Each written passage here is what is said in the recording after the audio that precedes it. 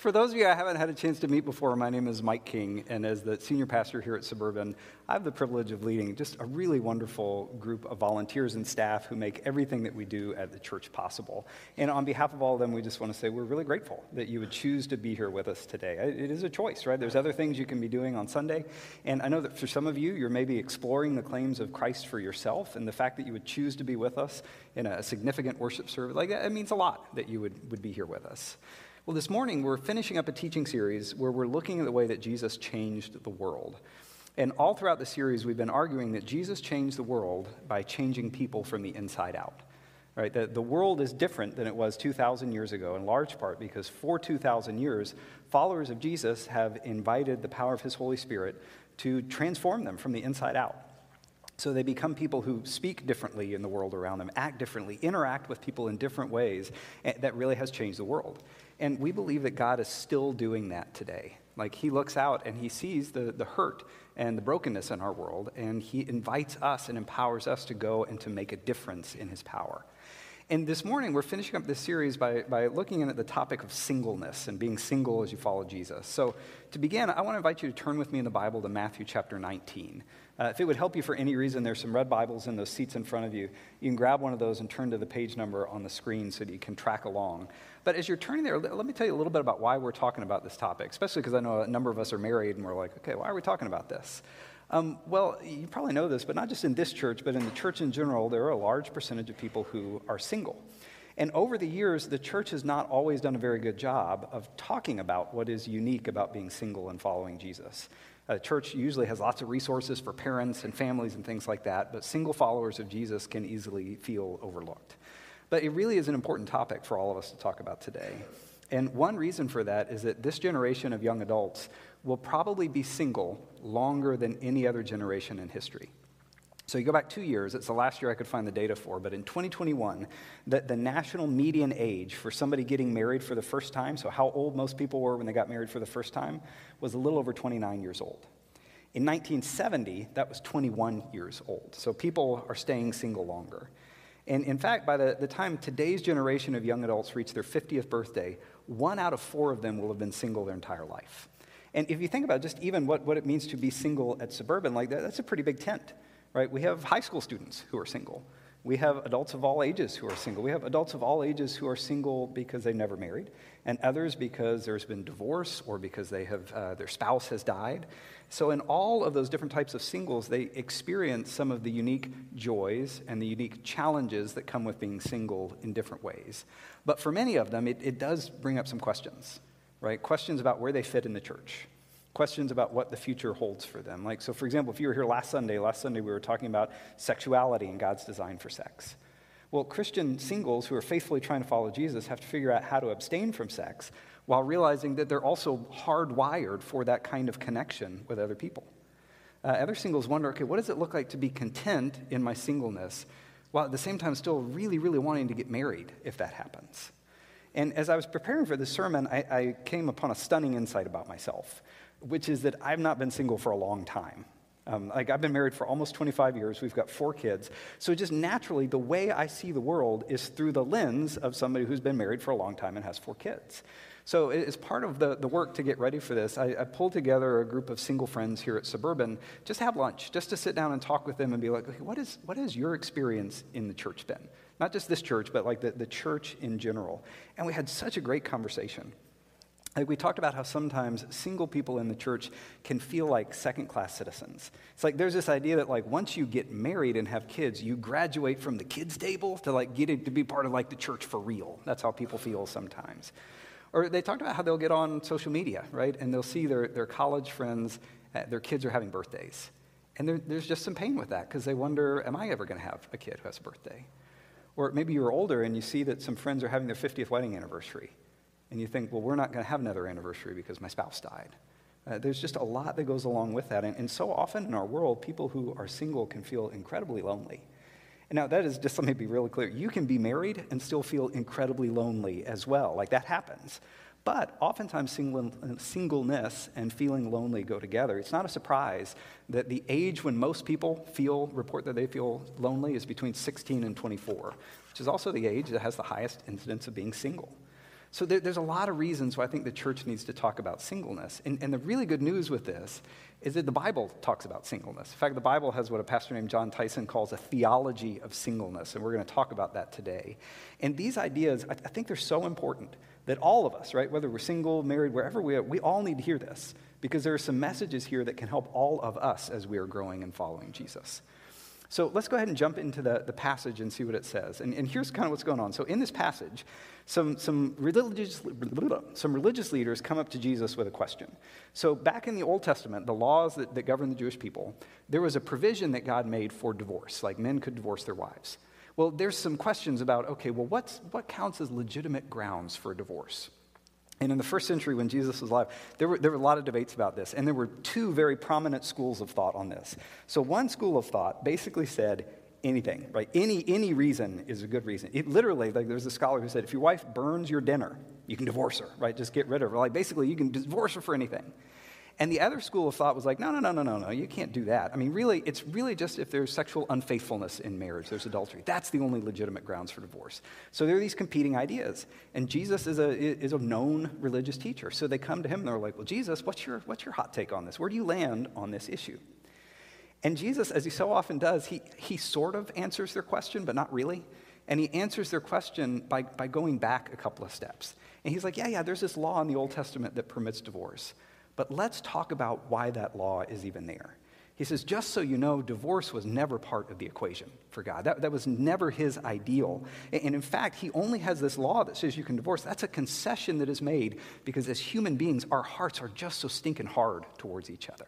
So Jesus, realizing what the original intention was in this concession, he comes out with this very, very narrow reasoning. Really, it's only because of adultery that you should do this. So he lands on that side. But then, in a very Jesus move, so he says this. He says, I tell you that anybody who divorces his wife, except for sexual immorality, and marries another woman, commits adultery. And this is the part that's great. Look at how his own disciples respond, like these 12 guys that are following. They hear Jesus say this, and they're like, Jesus, if this is the situation between a husband and wife, it's better not to marry. Like, I mean, if I can't get rid of this woman for any reason, like maybe it's just better for me to single, right? You know? I don't know why that's my Jesus disciples voice, but they're kind of acting like good old boys in this one. So anyway, so that says, yeah, and Jesus replies, it's such a Jesus move. He replies with this very strange saying that actually talks about singleness. So they're like, maybe we shouldn't even get married. And Jesus says, well, not everybody can accept this word. Only those to whom it has been given. For there are eunuchs who are born that way, and there are eunuchs who have been made eunuchs by others, and then there are those who choose to live like eunuchs for the sake of the kingdom of heaven. The one who can accept this should accept it. So is that crystal clear to everybody? I mean, we're all up on eunuch. I mean, yeah, this is one of the things you read it and you're like, what on earth does eunuchs have to do with us in the 21st century? Like, it's not part of our world. But it was a much more part of Jesus' world. Like, there were a lot of people who were eunuchs in the first century. And he acknowledges that, right? So he says there are some people, right, who are born eunuchs, probably referring to this small minority of people. They're just born without the ability to have kids. But a much larger group in Jesus' day and age were people who were forcibly made eunuchs by others. So these are people captured in war, people who were slaves that were physically castrated by their owners. The idea is that then they're better able to serve in positions, maybe in the house with women or with kids. They're less of a threat that way if you can do that. So it's this recognized class of people. And in the first century, because eunuchs couldn't have kids, almost all of them were single. So Jesus says, some people are born that way, a whole bunch of folks get made that way by others. And then he says, there are some people who choose to live like eunuchs for the sake of God's kingdom. In other words, there are people who probably never marry and never have children, and they do that in order to serve in God's kingdom. Right? They're similar to eunuchs in the sense that they don't have kids, they don't have families, and everything that goes along with that. And Jesus says they've got a place, and they can actually be fruitful and serve in the kingdom. And again, to us, the fact that he brings up, this all just seems a little weird to us because we don't talk about eunuchs much. But you got to have to understand, this was a really revolutionary teaching in Jesus' day. It was so countercultural. Because think about the world that Jesus lived in. So that Jesus lived in the Jewish state when it was controlled by the Roman Empire. In the Roman culture at that time, the entire culture is built around the paterfamilias, right? The male head of the household. You have no social worth or status in the Roman Empire until you are a father, you're married, you're running your own household. That's where you got social value. And even think about the fact that Jesus was Jewish. Right? Jesus was a Jewish man, and the Jewish culture at that time, think back to the Old Testament. Right? In the Old Testament, God had called the people of Israel, and he promised to bless them. And those blessings involved giving them a land to live in and making them a great nation. Right? To be a great nation, you got to have a lot of kids. Right? The very first command that God gave the people in Genesis, right, is to be fruitful and multiply. So there's this understanding in Jesus' day and age that having a lot of kids, that's a sign of God's blessing being on you. Right? You see that in the Psalms. It says, children are a heritage from the Lord, offspring a reward from him. Right? So this idea that if you've got kids, if you're married, you've got a bunch of kids, it just shows how much God is blessing you. So being married, having kids is kind of held up as the ideal. And not doing that is actively shunned. So there are other Old Testament laws that say if you are a eunuch, for example, you can't go into the temple. You can't go into the tabernacle. You can't be part of God's people who are going to worship him. They're excluded from that. So in Jesus' day and age, there just wasn't a place for single people without children. They were the exception, not the norm, and they were very often looked down upon, which is what makes what Jesus is saying here so remarkable. Right? He's saying, no, there's a place for you now in the kingdom. There's a place for you now. You matter. And I wonder when he brings up this idea of eunuchs, again, it seems weird to us, but you have to remember, Jesus' mind was just completely saturated by the Old Testament. Like, he'd probably quote the whole thing. So he grew up learning these stories. And I wonder if in his mind, if one of the reasons he doesn't bring up this idea of eunuchs is because he's going back in his mind to a passage in Isaiah. And there's this passage in Isaiah that's painting a picture of what God is going to do one day in the future when he brings heaven and earth back together again, what Jesus is doing in the kingdom. And look at what it says, because it brings up eunuchs. It says, to the eunuchs who keep my Sabbaths, who choose what pleases me and hold fast to my covenant, to them I will give within my temple, right? You're not excluded anymore. And its walls a memorial and a name that is better than sons and daughters. I will give them an everlasting name that will endure forever. Right? This, what Jesus is saying, it's just a very different picture than what you see in the Jewish world at the time or in the Roman society around them. Here, somebody can lack a physical family, but still be complete, still be completely accepted, and still actually be productive and bear fruit. Like when Jesus pivots that conversation from divorce to eunuchs, he's really making an announcement. Right? He's saying that he is changing the nature of what it means to be single in the world, right? If you are single, there is a place for you in the kingdom just as you are. You not only belong, but you can have a huge impact as you serve. And that's what I meant when I was saying that the Bible has this theology of singleness. I mean, think about the life of Jesus. Jesus was single, like never got married, didn't have kids. And we believe that he is the most amazing example of what it looks like to live a full and free life. But he chose not to get married. And in spite of that, he still lived a life of purpose, and his life was full of joy, and it mattered, and it made a difference. Jesus enjoyed rich friendships with other people. He enjoyed this deep, transformative relationship with God. Right? In Christianity, single people are not second-class citizens, which is different than what some other world religions teach. Right? In some other faiths, your status in eternity is really based on your marital status. Right? You get better rewards in the afterlife if you're married, if you have kids, but Jesus never says anything like that.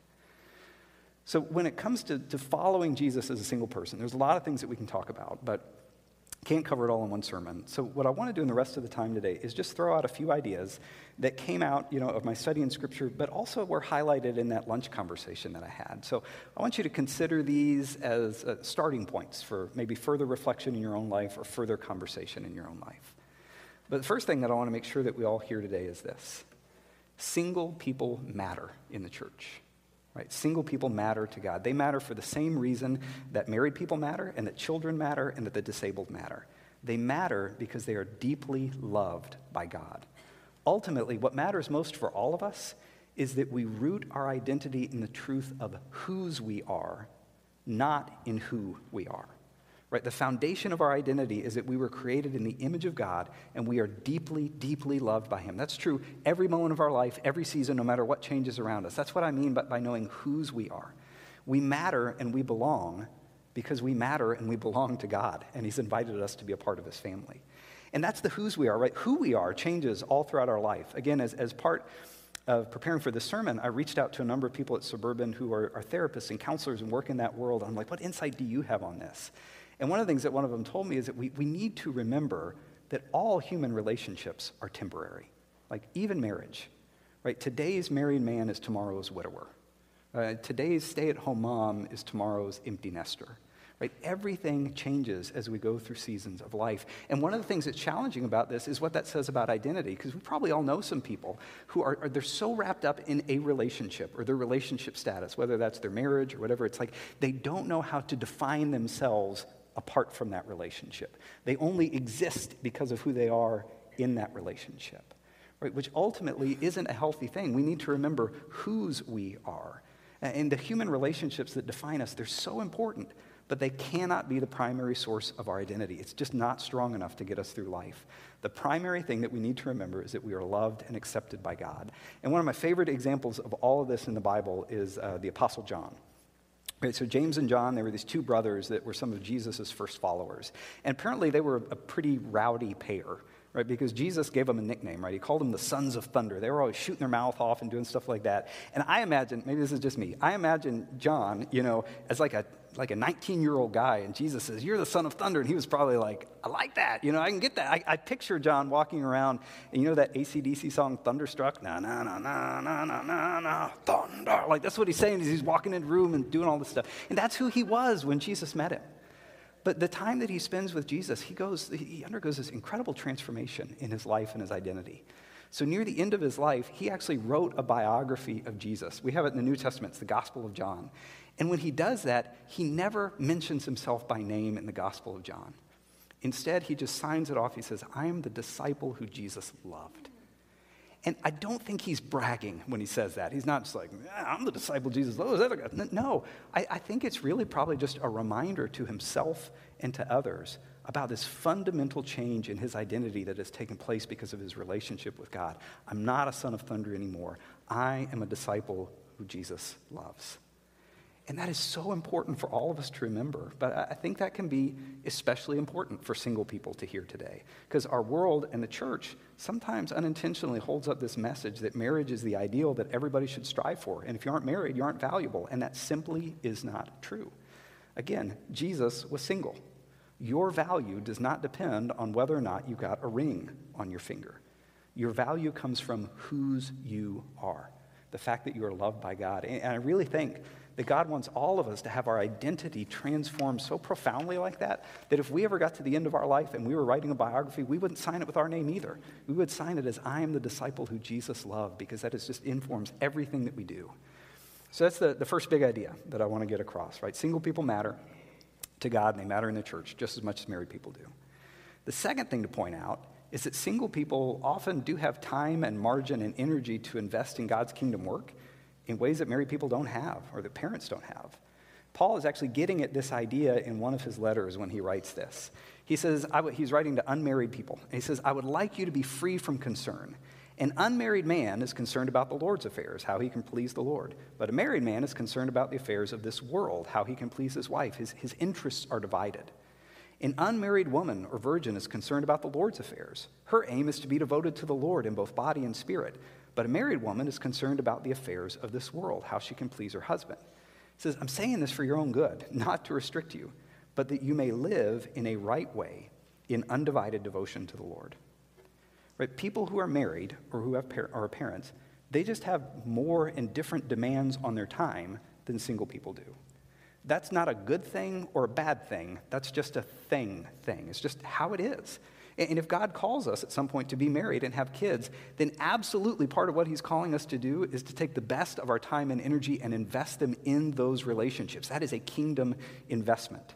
But if you're in a season of life where God hasn't called you to be married, then you got some opportunities that married people don't have. And again, I was talking with one of those single people at lunch this week, and they went back to that idea in Genesis 1, that idea of this command to be fruitful and multiply. And she said, "Look, just because I'm not married doesn't mean I can't do that. It just looks different for me. I can be fruitful by investing in all kinds of relationships because I've got time to devote to that. I can multiply by sharing the gospel with other people and helping disciples grow."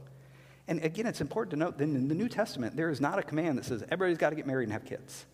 Instead, what we're commanded to do in the New Testament is to come together as a new family, where we care for each other, where we welcome each other, and where we welcome in new spiritual children. And Paul is just arguing the single people have a bandwidth to invest in that kind of kingdom work that other people may not have because of the stage of life that they're in.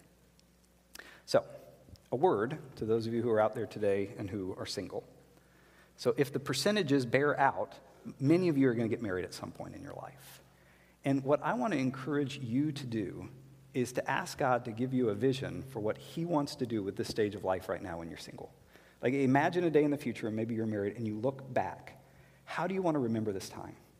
What will you want to look back and say, that's what I was investing my time in. Here's how I was pursuing God and knowing him more and having my identity deeply formed in him. Here are the kinds of things he called and invested me to do with my time and my energy. I just want to challenge you to invite God to give you a vision for what he wants to do in and through you right now. I mean, the church needs you to do that. I can guarantee you that the hurting and broken world around us needs you to do that. I guess I just want to encourage you, if you're single, to not just see this time as a waiting game. Right? You can't put your life on hold until God brings Mr. or Mrs. Right down the pike, because he may not do that. Right? For you, singleness might not be a stage of life. It might be your life. And that may be what you want, or it may not be what you want. But what I would encourage you to think about is this. If God is good, and we believe that he is, then being single can be good for you, whether that's for a season or for life. And this is true for all of us, right? Whether we're single or married, all of us are called to stop and think, okay, God, what are you calling me to do right now in the season I'm in? And again, I love the way that one of the folks at lunch put this. They said, look, if God ever works it out so that I get married, I don't see that as a promotion, right? Like I'm going from singleness to being married. So it's really more like a lateral move in the organization, right? It's not like my status goes up or down. I'm just called to do something different. I'm called to serve and invest differently. And that's something that all of us, right, married or single, we can take that away from today. God is calling every single one of us, wherever we are in our stage of life, to say, what have you got for me now? Like, what are you calling and inviting me to do in the stage of life that I'm in right now? In the pros and cons that come with my stage of life, what does this look like? So that's what we're all called to do. But I do want to mention one last thing that I think the church needs to keep in mind as we, especially as married people, as we walk alongside our single brothers and sisters, and that has to do with sex. So we talked last week, there's a lot more to sex than just the physical act, right? It's really about a physical and spiritual and emotional connection with another person, a whole person at every level. And single people, they've got needs for connection like that, and they can meet many of those needs for connection without sexual intercourse. Again, think about Jesus. Jesus never had sex with anybody, but he experienced real intimacy and friendship. He experienced connection and vulnerability with others. He loved others and received love for them. Jesus gave people hugs, and he received physical touch and affection. One of the things his life shows us is that our sexuality, our need to connect with other people, that is central to who we are. That is essential to life. But sexual intercourse is not. But that is not the message that our single brothers and sisters hear in the world out there. Because pretty much every movie, TV show, advertisement that is made these days is basically saying that celibacy is a fate worse than death. And for those of us who are married, what we need to know is that our Christian brothers and sisters who are trying to live according to God's design experience the world as a war zone. And choosing to live in sexual purity today, that is countercultural. And so many messages say in our world say you can't do it and you shouldn't do it. So we should encourage our single brothers and sisters and honor them as they pursue this. And to the single people who are here today, I just want to say I see you. Right? There are unique challenges to being single. There absolutely is an aspect to life, this physical sexual activity, that you don't experience. And there's real loss involved in that. That's hard. And we realize there's just not an easy solution to this today. But as a church, we do feel like we're called to offer whatever support we can. There's a wonderful theologian, a lady named Marva Dawn, who says that she's convinced that if the church could provide more thorough affection and care for people, then they would be less likely to buy into the world's lies that they need sex to be complete and to be fulfilled. So typically at Suburban, we try to offer that support through connecting with a small group or a Bible study where you can share the details of your life with others who can listen and encourage and walk with you through the challenge. So if that's something that you need, something you'd like to know more about, we have some email addresses at the bottom of the bulletin that you can write about. And please, I also want you to know that single people who are here, you're absolutely invited to speak into what we do as a church and how we lead. Again, I've been single for 25 years. So when I think about leadership decisions in the church, I don't have any choice but to think through the lens of somebody who is married. And a lot of our leaders are like that.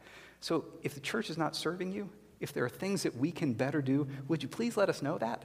Because we're not trying to intentionally leave you out. It's just not going to occur to us otherwise, because that's not the lens that we look through the world at. So here's something I want to try to leave you with, okay? So Psalm 68 has a wonderful verse in it. It says, God sets the lonely in families. Ultimately, that's what God invites us to do. God invites us to be family to each other.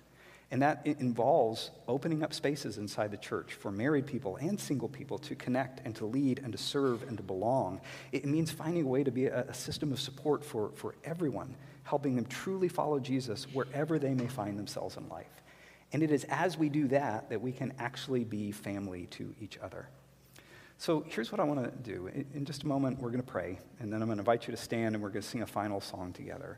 But like I said, the goal today was not to answer all the questions, but was just to tee up some ideas for you to think about and reflect on and see, okay, what's God calling you to do with in this in your life today? So we're just going to pray that he gives us the wisdom and the time and the strength to do that. Would you pray with me? Father, thank you for the opportunity that we have to come together to your word. The Bible is so wonderful and crazy and weird. I'm never going to get over it. You look at these passages written 2,000 years ago about eunuchs, and you're like, what on earth does this have to do to me today? And yet, God, you speak truth into our life through these things, and you help us know you and your heart. So, God, there's a lot of people in this room today, and we're in a lot of different places in life, and I don't know all of them, and I don't know how they're hearing this or where they are, but you do. So right now, we want to invite you to come and do what only you can do, that you would speak to each individual human heart and mind and soul and spirit that are here, and just help them know what they're doing to respond to the truth that we've seen today. What are you inviting us to do? God, would you give us the wisdom to see what you're calling us to do, and then would you give us the strength and the courage to trust you as we step into that and live it out this week?